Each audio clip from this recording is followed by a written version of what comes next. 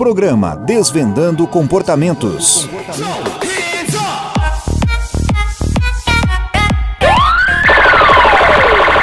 Cara, que briga foi essa? Que bizarro. Né? Acabou com a nossa noite. O que será que está acontecendo com o ser humano? Cada hora é um caso de violência diferente. Mas não é de hoje que eles têm um comportamento agressivo. Basta olhar o tanto de guerra que vem acontecendo. Mas a guerra não é exclusividade do ser humano. Esses dias eu li um artigo da BBC sobre uma guerra que aconteceu entre os chimpanzés e que durou 4 anos. Eu li esse artigo também, e o mais interessante é que o motivo foi uma disputa por poder entre 2 facções. Como assim facções? Sim, facções. Eles se dividiram entre sul e norte, e quando um rival invadia seu território, ele era brutalmente assassinado. E não é só isso, eles também fabricavam e usavam ferramentas, tinham uma linguagem primitiva e eram capazes até de entender o que seus pares pensavam. Nossa, eles são mais parecidos com a gente do que eu imaginava. Ou será que nós somos parecidos com eles? Será que a violência do ser humano vem da ancestralidade em comum entre eles? Será? Nós também temos ancestral em comum com os bonobos. Inclusive, esses dias eu assisti um documentário que falava sobre a diferença entre bonobos e os chimpanzés.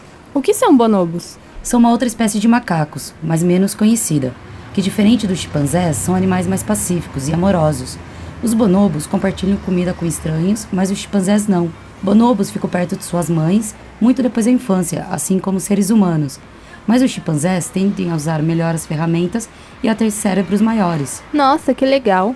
Muito! O que eu achei mais interessante foi que os bonobos usam sexo, seja fêmea com fêmea, macho com macho ou macho com fêmea, como resolução de qualquer conflito. Já os chimpanzés resolvem os conflitos na violência. Por que será que eles são tão diferentes? No documentário, a diferença se dá pelo acesso ao alimento.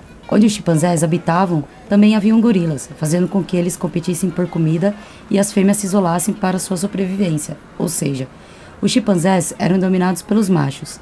Já onde viviam os bonobos, não havia disputa pelo alimento, e as fêmeas formavam fortes ligações sociais, fazendo com que um grupo fosse dominado por fêmeas. Uau! Como seria se a nossa herança fosse herdada apenas pelos bonobos? Pois é, temos muito que aprender com eles.